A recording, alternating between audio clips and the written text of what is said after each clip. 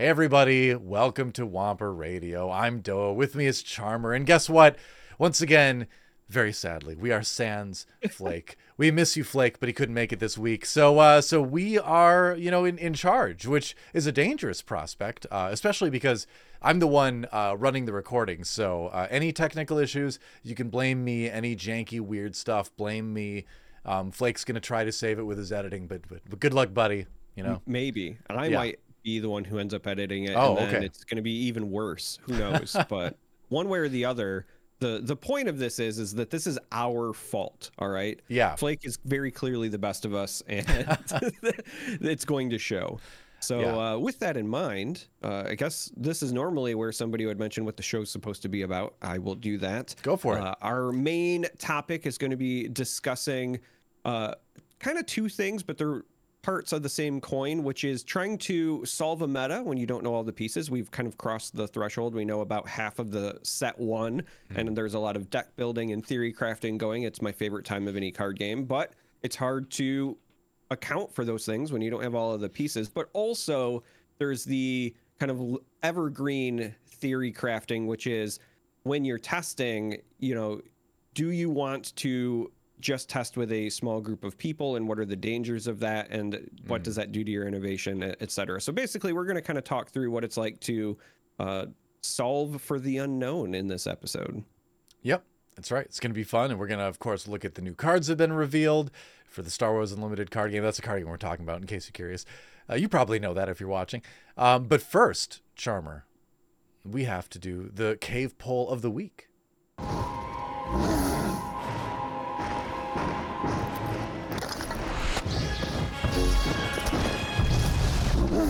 Let's see if he leaves it in. Yeah. So here we are with the cave poll of the week, and this was another question that I came up with, and I want to acknowledge the fact that I intentionally did not include Chopper in the choices, because as we all know, he's the most bloodthirsty droid that has ever been created. He would have been the clear winner by landslide because he is a literal war criminal. So the point is that when you do something like this, which our question was, which of these droids wins in a fatal 4-way death match?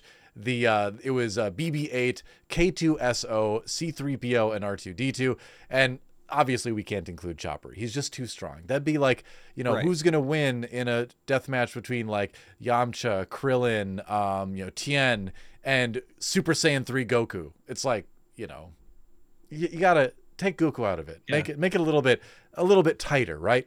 So anyway. Yeah, it's like who's going to win in a fight between Flake, Doa, Charmer, and Mike Tyson? Depends on the fight. If it's StarCraft, he's going down. If it's physical like he's a altercation, secret. I'm in big trouble. He's probably like a secret Zerg pro.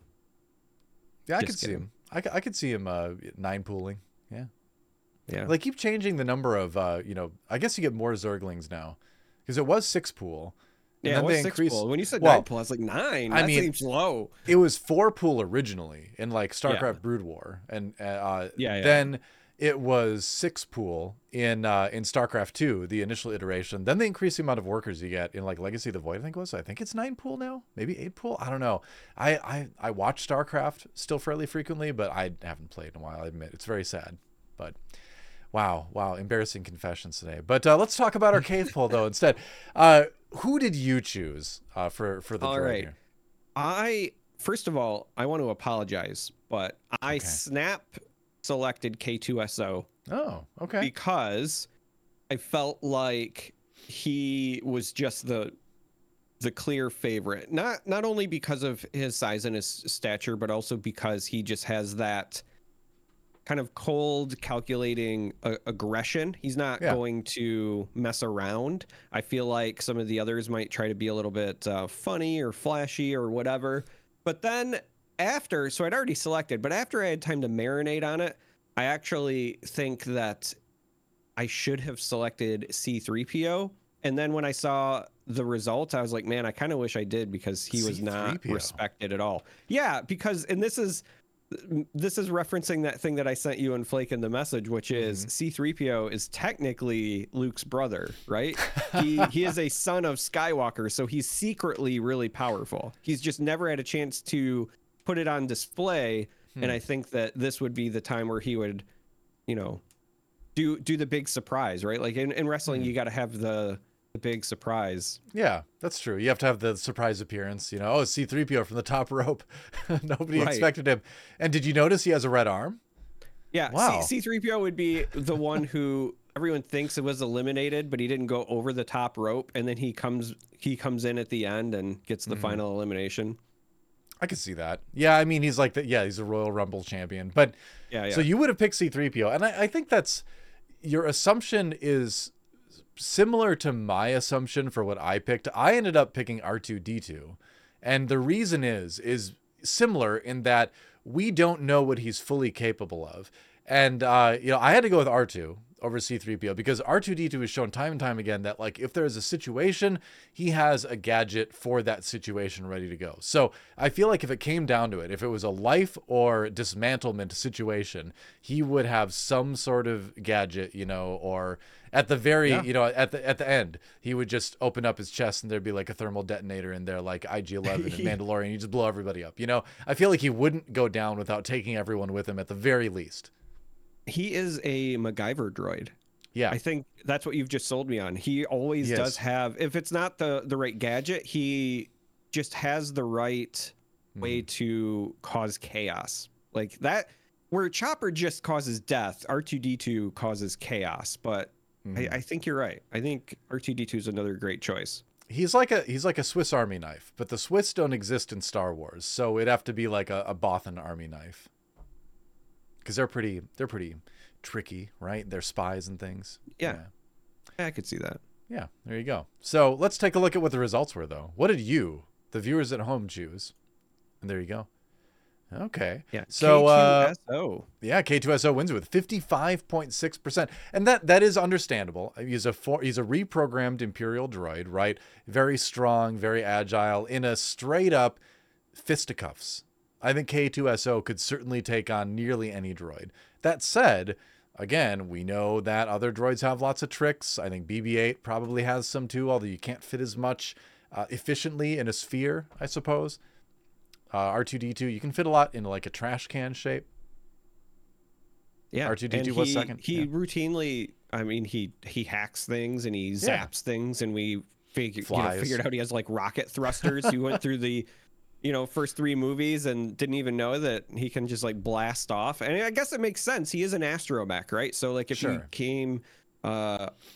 became detached from your ship, you would have to have a way to use some thrusters to get back. But I'm just saying, like, he's full of surprises. Well, it just makes you wonder, why did he take a nosedive off the X-Wing on Dagobah when he could have just like serenely floated over to the bank of the little lake thing? Why did he do that? Maybe the journey to Dagobah expended a bunch of his power because the navigation, it's supposed to be like a hard to get to place. Sure. And he didn't have enough charge. I don't know. I think that sounds like the in canon reason is that like, he was low charge and he didn't know, he was kind of like dizzy, and he just sort of fell off.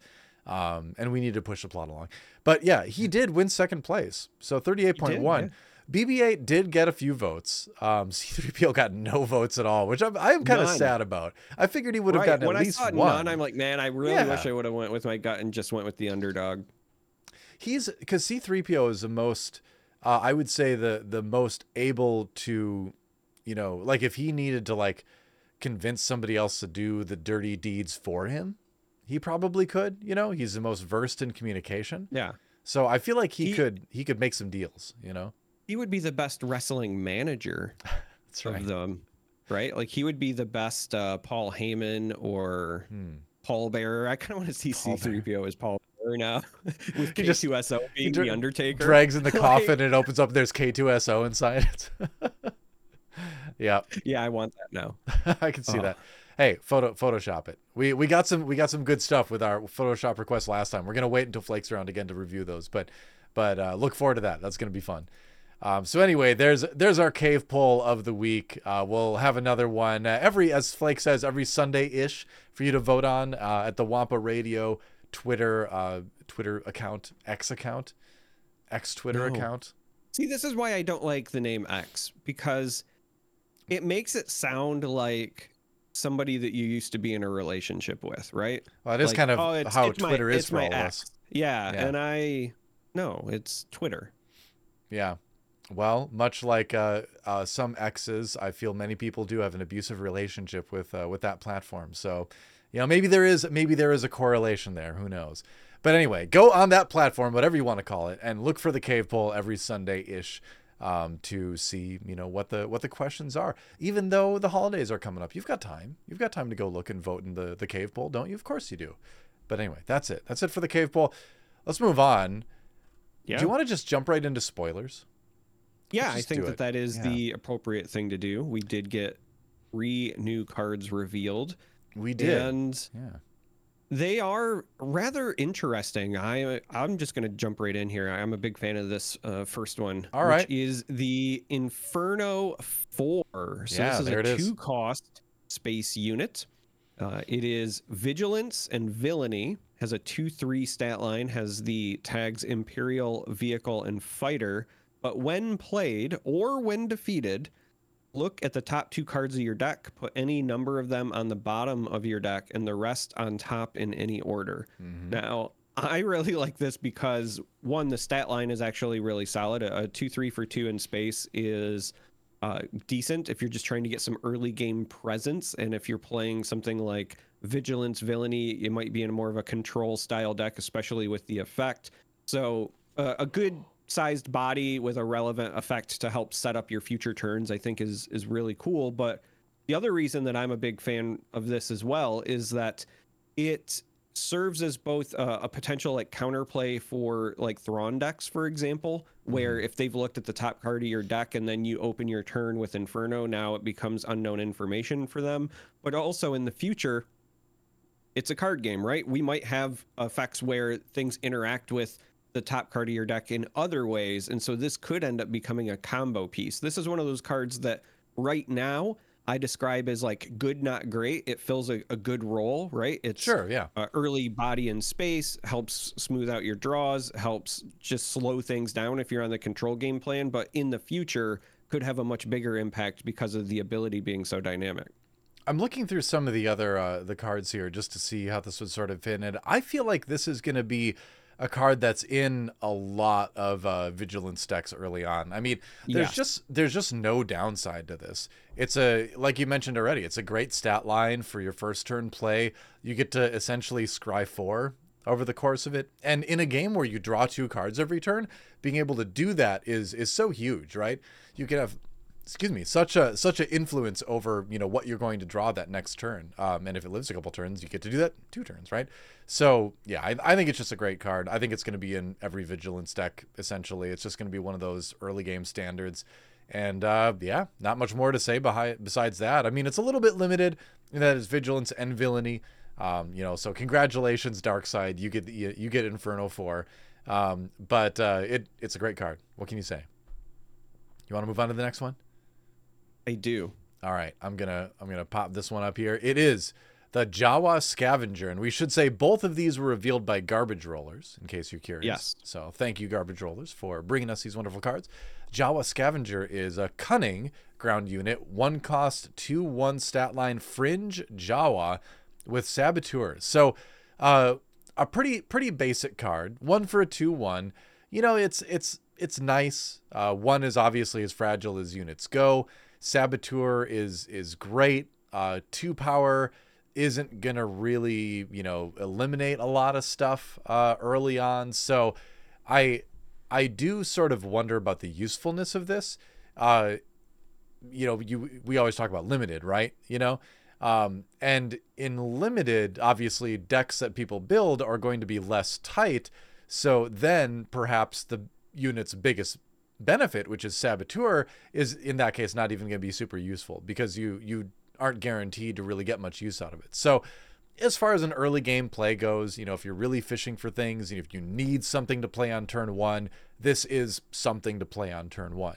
Aside from that, unless there's some cool like Jawa tribal element that we have yet to see or something, then I think this card is a common, and it looks and will behave like a common card. What do you think? I'm not super high on this one. I think it's fine, but I'm not excited about it. I agree with everything that you've said, and you highlighted what I think are the most important pieces of the card, which are the Jawa and Fringe tags, because if this ever becomes useful, it will likely be because of those two pieces of info. It is, as you said, it's a common, but even more so, it's a single aspect common. So many of the cards, as a way to balance them, the more powerful they are, the more aspect symbols they have to kind of balance that out. This is a single aspect, one drop common, so you don't expect a lot from it. The one health is a bit of a detriment because there are a number of ways to ping cards already, even in set one.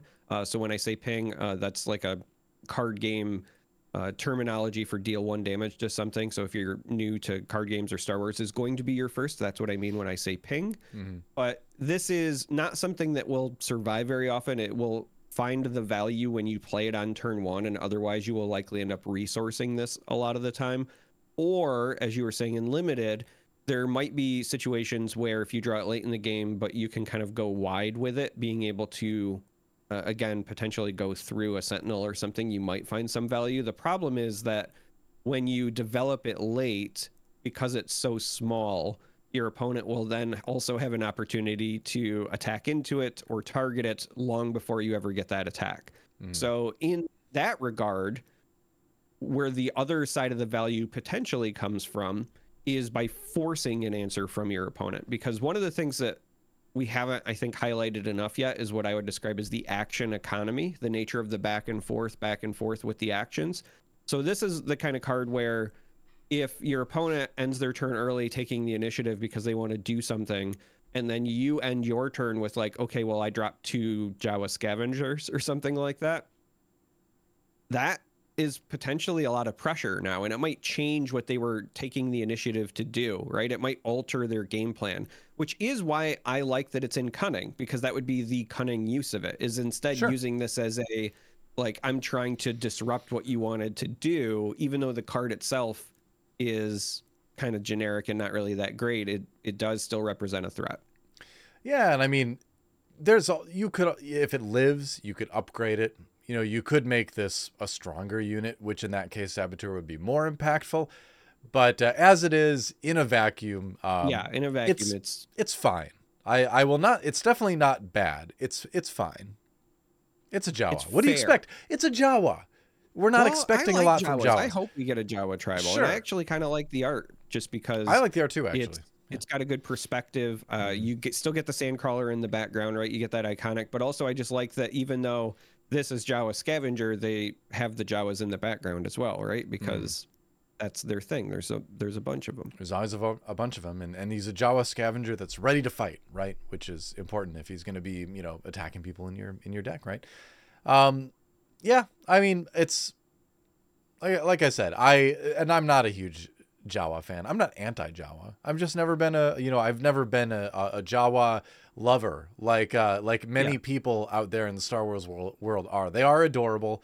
Their ways are mischievous, which appeals to people, but not me. So I like them. To me, they are my Ewoks. I know a lot of people that love Ewoks, and I'm usually very anti-Ewok for whatever reason, but I also love Jawas, and I understand that basically makes me a hypocrite. But to me, I don't know. I saw the Jawas first. I fell in love with the Jawas first, and I just think that they're adorable little misfits. Yeah, they are adorable. I mean, Star Wars has always had like adorable things. Like, I guess my question is, in the pantheon of semi-adorable Star Wars things that appear in each film, New Hope has Jawas, Return of the Jedi has Ewoks, Empire Strikes Back. Would you say Ugnaughts fill that category? Much less adorable, I think, but also in the same vein of a small multitude of aliens, right, making noise, doing a function. Comedic relief. Yeah. Maybe what they were supposed to do. What else would there be in Empire if we assume that there needs to be this sort of like aspect to each movie? It's got to be the Ugnaughts, right? Yeah. Or, you could say that it's the Ugnaughts because of the multitude, but if you're trying to go for like, the adorable character that's of small stature, like, isn't that Yoda? Yeah, but I don't really think of him as adorable, you know? He's kind of adorable. He's like, First, he's kind of crazy, and then he becomes like very wise and someone you want to like respect, you know? He's the Willy Wonka of Star Wars. Would you go up to Yoda and be like, "You're adorable"? Yeah, I think I would. Wow. You're a brave man.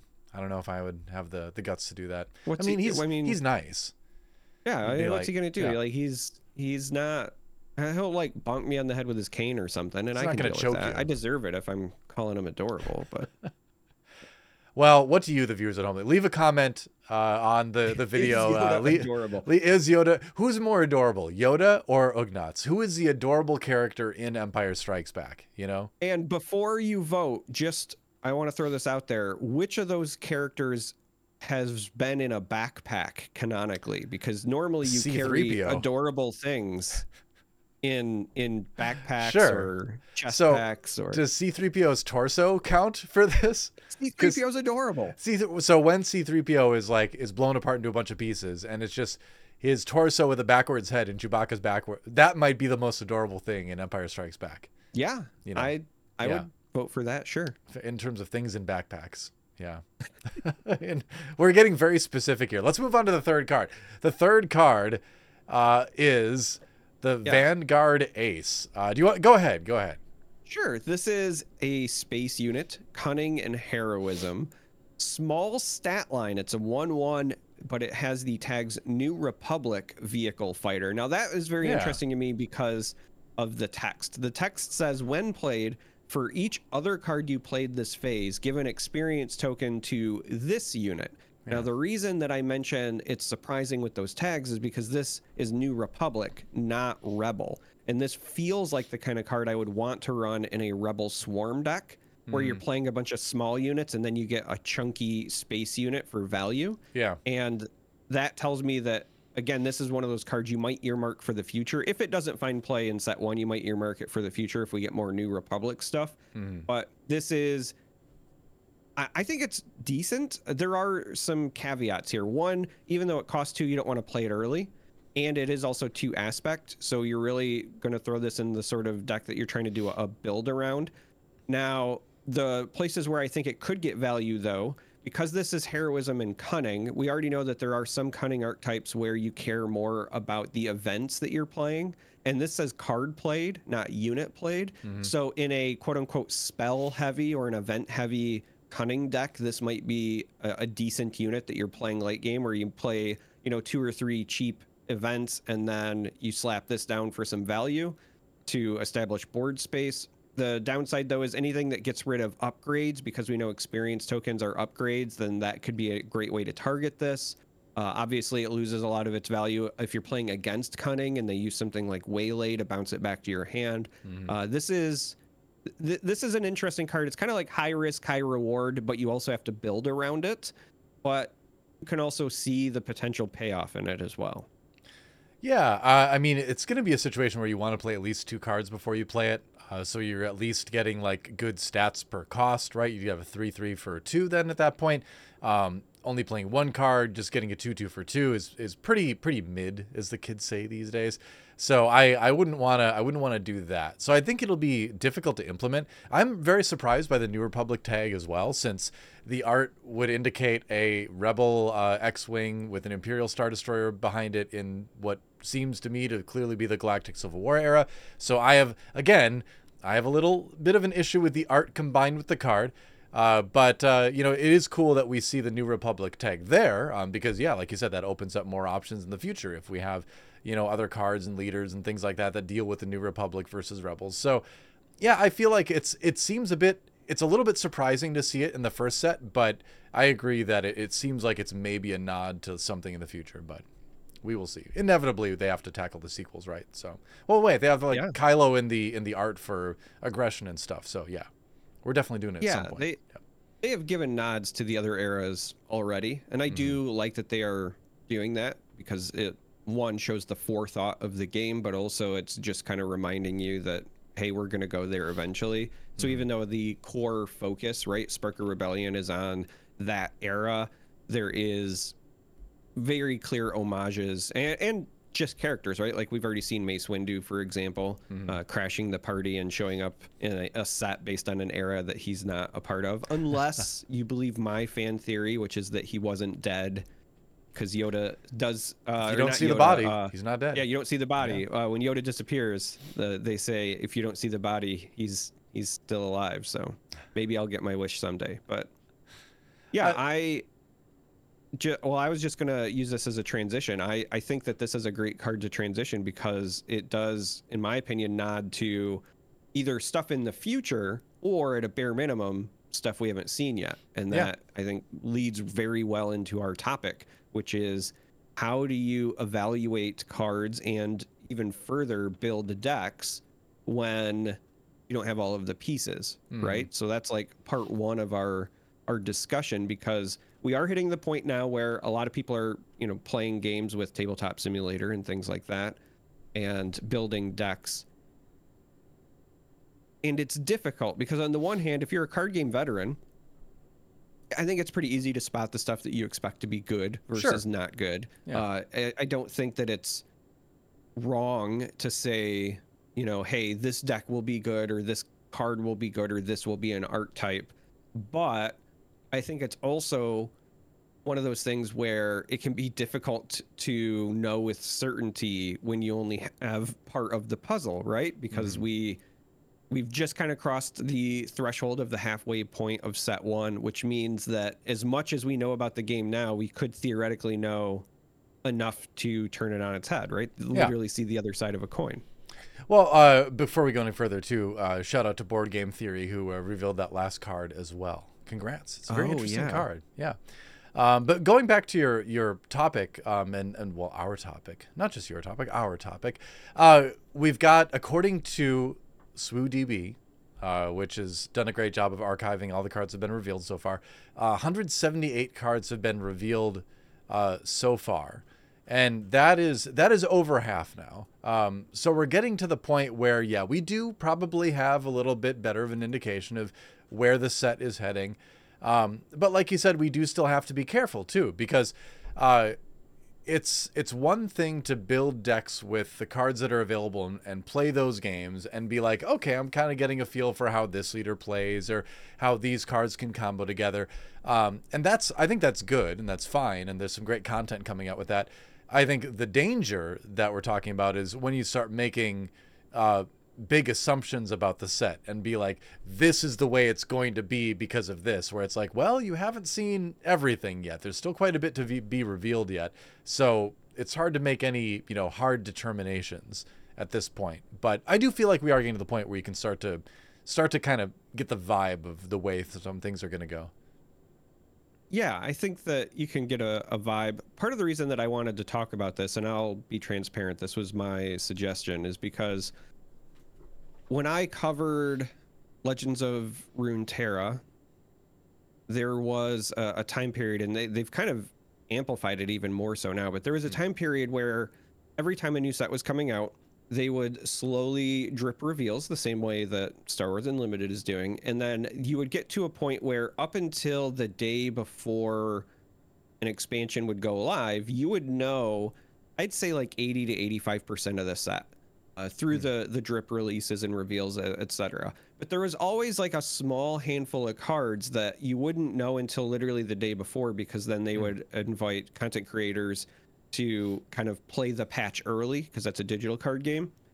And on two separate occasions through the reveals, there were instances where people thought like, this is for sure going to end up being like the deck of this expansion because of what had been revealed. And then there was like something, one random card sometimes that was not in the revealed things, but it was so like not just powerful, but like pivotal and important to the way the meta played out, that it blew things wide open. And I think that's one of the reasons why they didn't reveal it ahead of time, because they still also want that kind of surprise factor.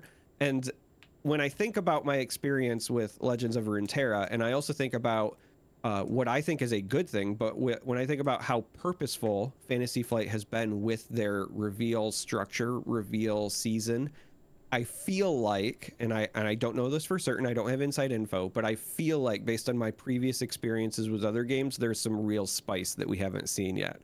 And that is the only reason that I wanted to talk about it, right? Because I do think that there is benefit, obviously, to playing the game so that you learn it. And I think that getting a jump on testing is good, but I also feel like it's a difficult thing to go in with certainty.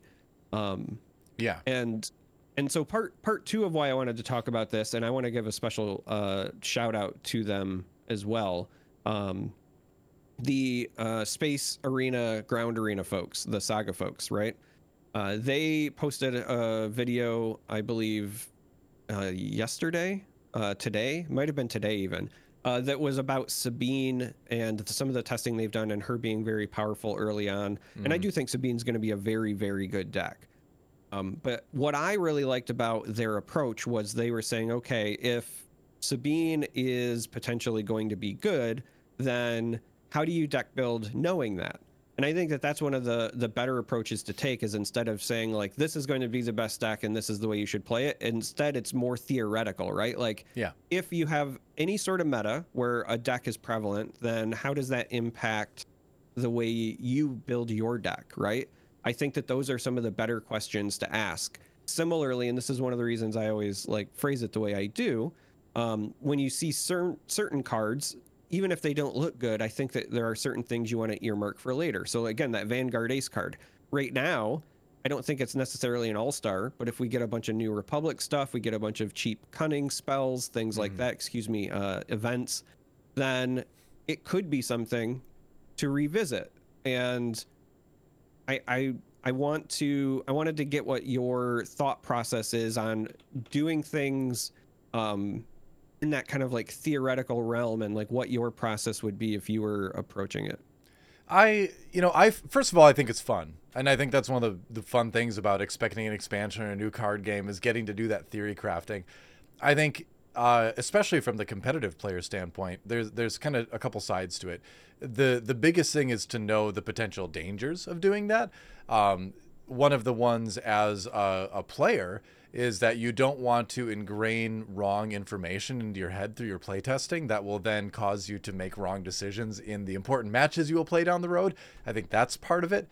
If you do too much with a smaller pool of cards, then you run the risk of ingraining bad habits and things. So you have to be careful about that.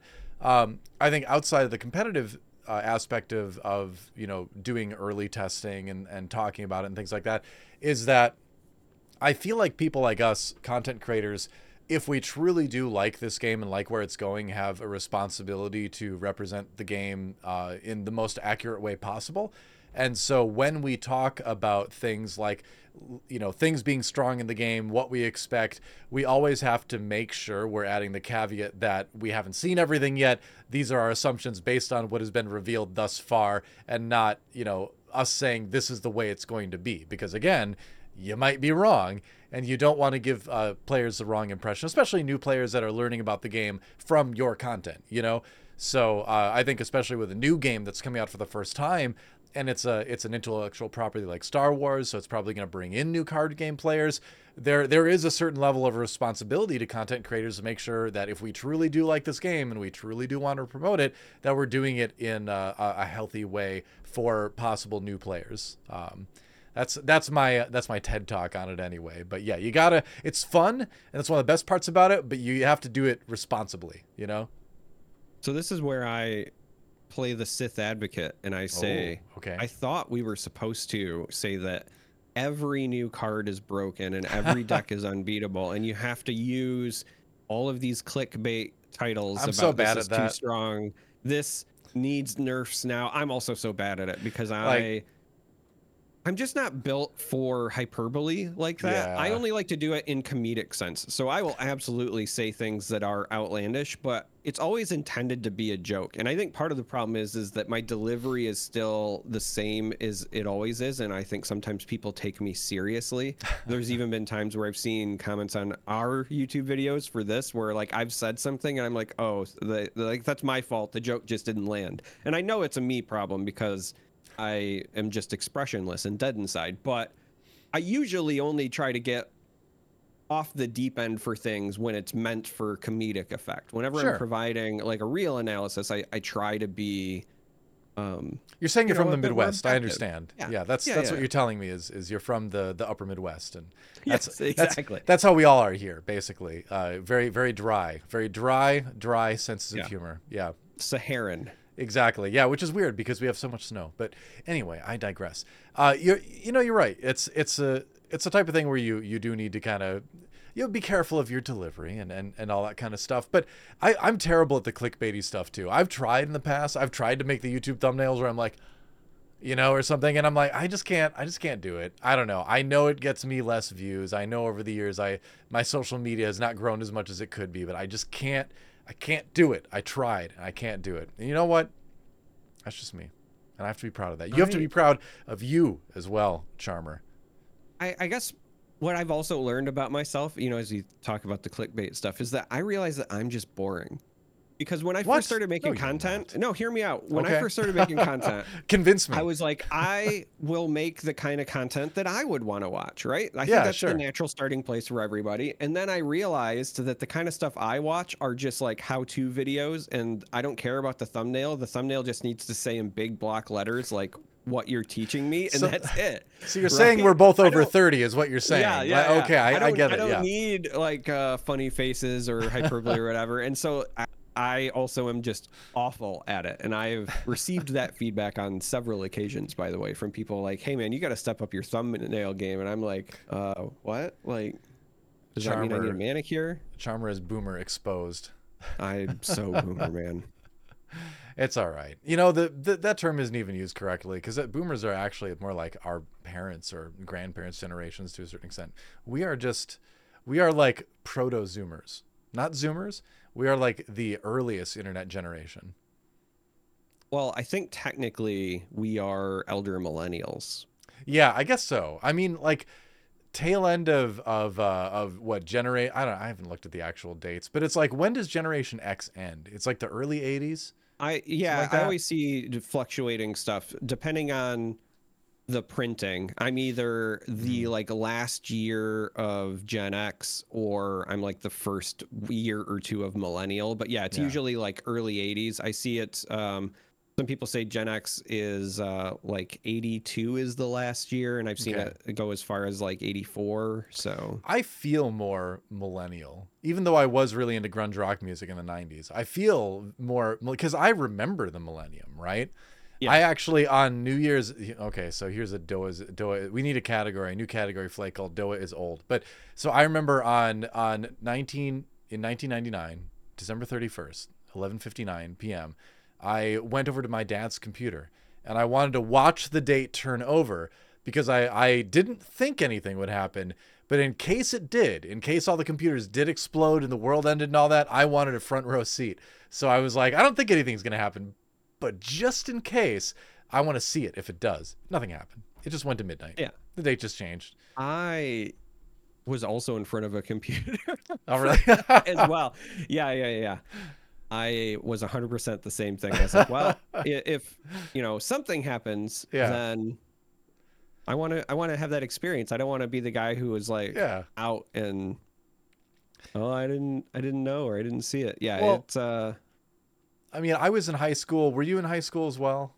I was. So we were both in high school. So, and I feel like I was old enough to understand that all the Y2K stuff was like total BS. Like I was like, there's no way. Like it's just a date change. Like even if there is a bug, it's not going to be this catastrophic thing. It was clearly, even to like my teenage mind, it was something that had been obviously like blown way out of proportion. Just like the popularity of Beanie Babies, which is another 90s thing, in case you're curious. And Pogs. Oh yeah. Oh yes, the Pogs. But Pog Champion, in fact. But so we knew nothing was going to happen. But just in case, we had to watch. So anyway, I don't know why we're talking about 1999 right now. Because we're old. And we don't have emergency packs to open yet. I guess not. This is why we need Flake. I love that you were like, it needs to be a segment called Doa is old. Like I'm not just right there next to you. I'm used to being the oldest person in the room when it comes to esports and stuff. think you are a hair older than me, but I'm also used to being the oldest person in the room. Wow. There's just not many folks like us still in this space. I'll have an old fight when we meet up in person at some point to determine who's the oldest. But what were we talking about again? Do you remember? Yeah, we were talking about the fun of theory crafting. Oh yeah. The fun of theory crafting. You know, and just some of the things that go into testing. So one of the other things that I wanted to talk about as well is when you are testing, and I think this is the evergreen piece of the topic, right? Whether you are doing this now ahead of the game, or, you know, this could be 2 years down the road. When you are play testing to determine if something is good, I think that it's very important to have people that you trust, people that are interested in getting better at the game and understand the game. But you also need to expand periodically outside of that inner circle, because otherwise what happens is you get what I call like incestuous feedback, meaning if everybody eventually comes to a consensus that like this is the best thing, then you just stop kind of trying, or you attack it from like that as being certainty. And like right now is a great example, right? There are people who are very excited about the game, but I would wager the people that are playing the game regularly, whether that's Tabletop Simulator or whatever, is less than 100 people. Game launches, we're going to have thousands of people playing the game, right? So the scale is going to be wildly different. And that means the, you know, thought processes, the decks, the archetypes or whatever will likely change. And it's hard to account for that sort of thing. And you see it even in other card games, right? It's not uncommon for in Magic or in Flesh and Blood or some of these other games where you have these testing groups and they all come to an event with the exact same deck list, because in their eyes, they arrived at like what the best thing is. And sometimes they do very well and they dominate an event, but there are also a lot of cases where their decision-making didn't account for, you know, a certain archetype to show up, or didn't account for something, and then the entire team does horrible. So I think that it's important to highlight as well that when you do start playing the game, it's kind of important to just check with people outside of your circle. Sure. It's also important to just play as many different decks as you can, right? And continue to try to iterate. Like if you think something is the strongest, right? Like using Sabine as an example again, if you think she's the strongest, right up until the day of that tournament, you keep trying new things to see if, you know, to see what works. Because at the very least, you'll have all this experience against the leader, and that'll put you in a better position for it, you know. So your win rate might, you know, go up a percentage point or two, you know, just from sheer volume of experience, you know. And you can't get that if you just decide, well, you know, that leader's too strong to worry about. We're just gonna do other things, you know. But yeah. Well, and you also kind of have to play the numbers game as well, which is if you do think a deck is going to be very strong, how many people do you expect to play it? How many people do you expect to bring it? And what I mean by that is sometimes if you have a deck that's very good into the quote unquote meta deck or the best deck, and it's bad against everything else, it can still be the right call to bring your deck in and do well. Back when I was playing Magic more competitively, this is probably showing my age, I was playing when the very first mirrored in block was in standard. So like Arcbound Ravager. I remember those days. So I was playing Cloudpost Tooth and Nail even when Ravager and Skullclamp were still legal, because I had tailored the deck to a point where I could never lose to Affinity, but I would lose to everything else. And it was still the right call because Affinity was like 60% of the field. Yeah. Well, that's you can always counter pick kind of thing, right? Yeah. So, yeah, I mean, obviously there's going to be some sort of slow, grindy control deck that people are going to try to bring to counteract all the Sabines, if that's what ends up being the case, you know. So there's ways to get around it. I'm curious to see what's going to happen with that. But again, we got to wait until more cards are revealed, I think. I mean, yeah, she seems very strong right now. And again, like the person, I watched that video as well. And I think the best comment that he made was that the deck flows very nicely, which is when you look at the curve of the list they showed and you look at the way it's played, you're like, yeah, that does flow extremely well. And so that's where you're like, all right, well, even if other stuff comes out, this is already like, it seems like a good core for what this leader can do. And so that's where it's like, okay, I think we can kind of make that assumption that this is going to be, you know, a stronger leader, right? But again, you know, there might be a card or two that comes up that totally blows it out of the water. Who knows? But she is just a common leader, so we'll see. I know what you're talking about, right? I think that the takeaway there is that this is, I still think Sabine's going to be a very strong leader. She just has, not just with her, but like with her card pool, she has all the tools that you want in an aggressive deck. And I'm also biased because Sabine's one of my favorite characters, and so I'm dying to play it as well. But the flow thing also stood out to me, but for a different reason. And again, it's kind of more to that discussion topic, which is it almost feels like the core parts of Sabine, there might be one or two more cards you might slot in, but I feel like the core parts of the Sabine archetype have all been revealed. And then when I try out some of the other archetypes, I feel like there are cogs for that machine that are still missing or unrevealed, right?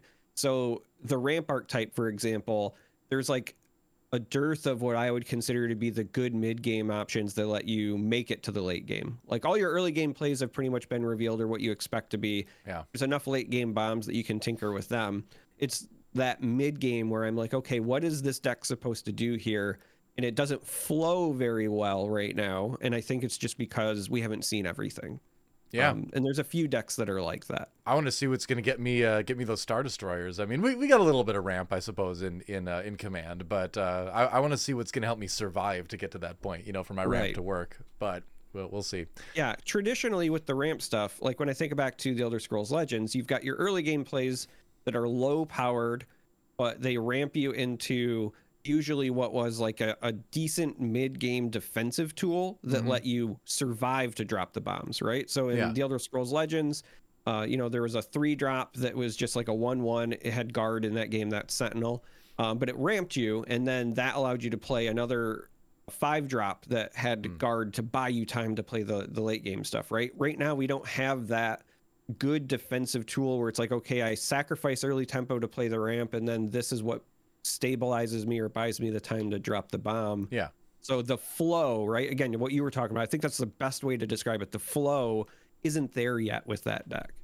I think generally when you look at the game, you're like the basic components of your gameplay plan should be, what is my turn one play going to, what is my ideal turn one going to be with my 2 resources? And then how do I get safely from there to my hero flip turn? And then how do I make that hero flip turn a big impactful turn, you know? And like, that's kind of how I look at it as far as like how I would, you know, build a deck, I guess, is like, how can I make that journey as safely and safely for me as possible and as dangerous for my opponent as possible, you know? So some of the leaders, some of the archetypes that we're seeing emerge, feels like there's gaps within that process. So yeah, we'll see what we get. But I think in conclusion for this conversation, generally the thing to keep in mind is that you're representing the game accurately. I think in my mind, that's the most important thing. What do you think?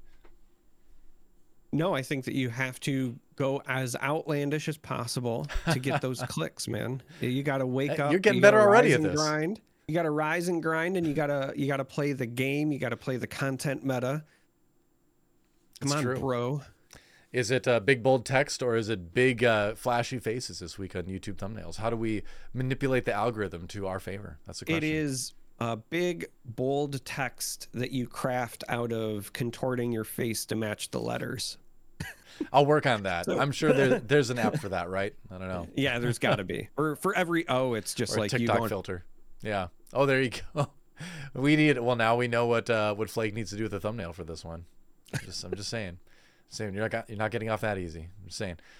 But yeah, I think that was a fun discussion to have. I think it's important to think about as we start to kind of like come out of where there's not a lot of stuff revealed yet to where most of the stuff is revealed as we lead up to this game, you know. And again, like, the reason you're watching this podcast, the reason we're making this podcast, the reason we're doing all this is because we're excited about this game.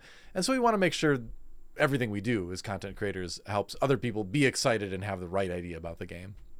So let's do it, team. That's right. Moving on. Normally we would have a bad feeling mailbag this week, but neither of us grabbed a question, so we're kind of I don't think we have one, do we? I didn't have I was one going to say, lined are you sure? well, we don't have one in the doc at least. We don't I don't have have access to the email. We don't have one on the thing. So we didn't have anyone that I wanted to answer without Flake present, but we did have some non-serious ones that I felt like we could answer. Yeah, let's do it for giggles. Sounds fun to me. So we'll skip the intro and we'll just jump right to the bad feeling mailbag. I don't know. I have a bad feeling about this. I have a bad feeling about this. I have a really bad feeling about this. Oh, I have a bad feeling about this. Yeah, you and me both. So these are some of the ones that I'd like earmarked for if we ever wanted to do either like a bloopers episode or fun stuff. So this one was not from our most recent video, but the previous one. Delinian asks, what sociopaths play stasis at kitchen table magic? Because during the instant speed discussion, you had talked about breaking out stasis and some of those other things where like your opponent just doesn't get to play the game. Yeah, not me. I don't do that. Yeah. Well, so this goes back to when I was in college and we would have like on-campus tournaments, and I thought we were all just a group of friends, but then this one guy would bring stasis every single time, and everybody hated him for it. It was just so unfun. And we had time limits for the matches in our tournaments, So this had happened for weeks. All right. You have to understand, this has been going on for weeks. He just keeps bringing stasis. It's finally, he plays against me one day. I'm playing red. I do. And of course, like, he never does damage to me, right? He just locks out the game basically. So I did a little bit of damage to him with my deck. And then every time it was my turn, I just sat and like timed out my timer for the turn. And I made the match take long enough that we ran out of time and I just won by having more life. And he was so angry, but he never played stasis again after that. So good, mission accomplished. I don't feel good about what I have to do. It was like, where Lucian says in or Lucian, the guy in Andor, you know what I'm talking about. He's I'm forced to use the tools of my enemies, So I was forced to play even slower than the stasis deck. So I don't feel good about that. It's not a proud moment for me as a card game player, but the job had to get done somehow, and I was the one to do it. So I had a similar experience. Now, they didn't play it every time, but I had a friend that his favorite commander deck was Hidetsugu. Now, if you're not familiar, this is a legendary unit that when you tap it, all players lose half their life rounded up. Okay. Right? Or down or whatever. But basically, you lose half your life, and if you play any damage doubling effect, it will kill everyone at the table. So he would just play like hold the table hostage the entire time. And I ended up finding that the way you get around it was you run fetch lands, but you leave one unactivated. So when he activates Hidetsugu, then you lose one life to go to an odd number, and then you survive and everyone else at the table dies. And the first time I did that to him, he was like stunned. And I was like, yeah. That's a great idea. I love that. Yeah. It was fun. It was good stuff. But that's good. I like that. All right. That was a fun one. You're right. These are fun questions. What else do you got? So another somewhat non-serious one that I had was loading now. I hope I'm not disconnecting as we're recording this, because now this thing is stuck. I mean, you're still coming through as far as I can see. Good, we can edit this out in post. Don't worry. Well, you wanted a bloopers episode. We'll continue to do it live. It's not a big deal at all. All right, there we go. I have to go back through my previous saves. Oh. Okay. So this one is one that I wanted. It's not necessarily a question, or it wasn't originally phrased as a question, but have we played a single game yet? Yes. Oh yeah, somebody believes that we do not play at all, which I find We do. I mean, the difference is that we've elected to not make gameplay content because we didn't feel enough of the cards were out again to like give an accurate sort of portrayal of the game. But of course, has this person played games? That's what I'm wondering. I'm calling you out, whoever you are. Have you played games? It's our favorite fan. Oh. I don't know who that is. There was another one. This one was semi-serious, but it's also not deep, so I had earmarked it for later, which was somebody had asked whether or not we felt the initiative system was going to be the most skill testing part of the game. Oh, I do think it is a majorly skill testing part of the game. I think the first time you're playing a game, speaking of playing games, the first time you're playing a game and you're going through your normal turn and like out of nowhere, your opponent's like, I take initiative. And you're like, for a second, you're like, well, wait, you could do all the stuff left. And then you realize they will kill you on the next turn and they just took initiative and there's nothing you do. You've just lost the game. The first time that happens, that will impress upon you very firmly that the initiative is an extremely important part of the game. So yeah, that's I would say it will be pretty skill testing. I think it is one of the more fun elements of the game to really like analyze and digest, because you're going to make decisions where it's like, all right, I've got, a couple more points of damage I could put in the base, but this thing I really want to keep around is vulnerable. So like, do I take the initiative now? Like, is using this thing one more time worth missing out on that other stuff? So yeah, I do think that will be, I don't want to say it will be the most skill testing, but I do think it will be one of the most skill testing things. So another one, kind of non-serious. Somebody had asked if we had a chance to check out the Star Wars Rivals Funko game yet.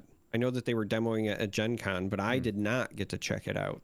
No, it's another Star Wars related game where you are also like using little Funko miniatures. I haven't even heard of this. So no, I have not, because I have not heard of it before right now. Yeah, I got to see it played, but I didn't get to play it myself. They had it demoing at Gen Con, but spoiler alert, when I was at Gen Con, I played a lot of Star Wars Unlimited instead. Shocking. So it's Funko in that it's got things with like big heads and all that. Yeah, I mean, I have no comments on the fun aspect of the game or the strategic aspect of the game, but I've just never been a big fan of like the Funko big head kind of, look of things. So on that alone, I don't think I'd try it. But yeah, I mean, I don't know, might be fun. Who knows? I can't say yes or no. Just not my personal aesthetic of choice. All right, and so this one wasn't the direct question, but it did get me thinking. So somebody had mentioned that they had not yet seen any Rey cards yet. This was a long time ago when we were talking about, cards you were excited for. They said, well, I'm not really excited for any yet because I haven't seen a Rey Skywalker card yet. And then that made me kind of earmark the question, which is, when we eventually get to that era, and we know we are because we have seen Kylo on art, for example. Sure. Well, I mean, it's a Star Wars card game. Of course we have to at some point. Yeah. My question for you is, what character from the most recent set of movies are you most excited to see in the game? So that's a tough choice. So I'm not I have opinions about the sequels. We'll put it that way. But I did like the new main characters. I liked all of them, frankly. I'm going to pick Finn because I feel like he had the most squandered potential in the sequels, where like he had a really awesome backstory, but then it didn't feel like they did very much with it in the movies, So I'll say that, just because I feel like that character deserves more. So I hope he gets a second better life in the card game someday. That's what I'll go with. How about you? Yeah, that is a tough call for me as well. I was leaning heavily toward Finn, but I'm also having a really hard time not saying Kylo because, again, I have opinions about the most recent set of films as well.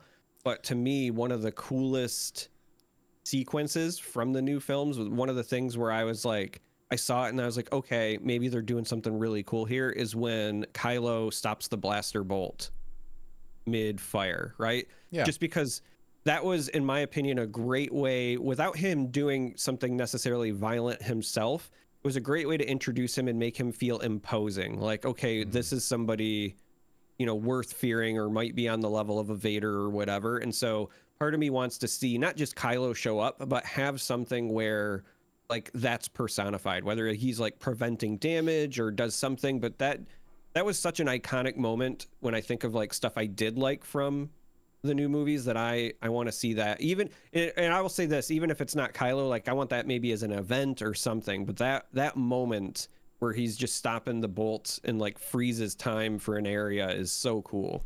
Yeah, I think I agree. I think that is a really neat scene, and it tells you right away. It's like, oh, this guy's actually really powerful with the dark side of the Force, you know, because Vader, you know, he blocked blaster bolts with his hand in Empire Strikes Back, but he never stopped them midair, you know. So it was a great intro for the character for sure. That whole sequence at the beginning of Force Awakens is pretty cool, just with his ship coming down and all that. He's introduced very effectively, I think, as a villain. Yeah, it checked all the boxes for me. Mm-hmm. Yeah.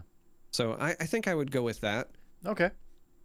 But yeah, those were some of the less serious ones. Well, I'm glad we got through some of those then. That was good. Yeah.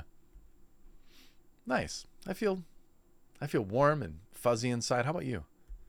I also feel warm and fuzzy, which is great because it's the holiday season. So if you would like a gift from us in the form of us answering a question, again, you can send us your questions either on Twitter, never X, at Wampa Radio, or again, you can email us. It's wamparadiopodcast@gmail.com, and we would be happy to attack some of your questions. Yeah, and I mean attack, by the way. Like, we will make fun of them. No, I'm just kidding. We will answer them accordingly. There's that dry Charmer humor again. Yeah, I had to qualify it afterwards because I realized when I was saying it, like, oh, they might think I'm serious. Is he really mad at me? Well, anyway, You'd be surprised how often I get that, like, in person. In fact, I don't know if I've told this story here, but one of the times where it became very apparent to me that I'm just not aware of what I give off in person is I was at a event for the Elder Scrolls Legends where I was having dinner with a bunch of other content creators and then employees of Bethesda Games, right? And I was having a great time. And we're having dinner. It's a great Korean place. And my friend Christian, who works at Bethesda, walks over to me and he leans in real close and he goes, "Hey, man, you look like you're miserable. Are you all right?" And I was like, "No, I'm having a great time." And he was just like, "Oh, well, I just wanted to check on you." And then it was that moment where I was like, okay, maybe it's worse than I thought. Like, I've always been told it, but like I was legit having a good time and somebody came to check on me. So it's one of the most like Midwest things I've ever heard of happening in my life, where it's like you're having a great time, people still ask if you're okay. Yeah, that's it. That's the upper Midwest in a nutshell. Yeah. Well, on that note, this is the place for random stories. You thought it was a Star Wars podcast, but as you've found out, this is where we talk about Y2K being too serious, appearing sometimes. Talk about movies, talk about a lot of things, but we do get around to talking about the card game every once in a while. So we hope you enjoyed it. Beanie Babies. Yep, that's right. Thanks for watching, everybody. That's it for this week. Have a wonderful little holiday break if you do that. Otherwise, have a great weekend, and we will see you on the next Wampa Radio. May the Force be with you.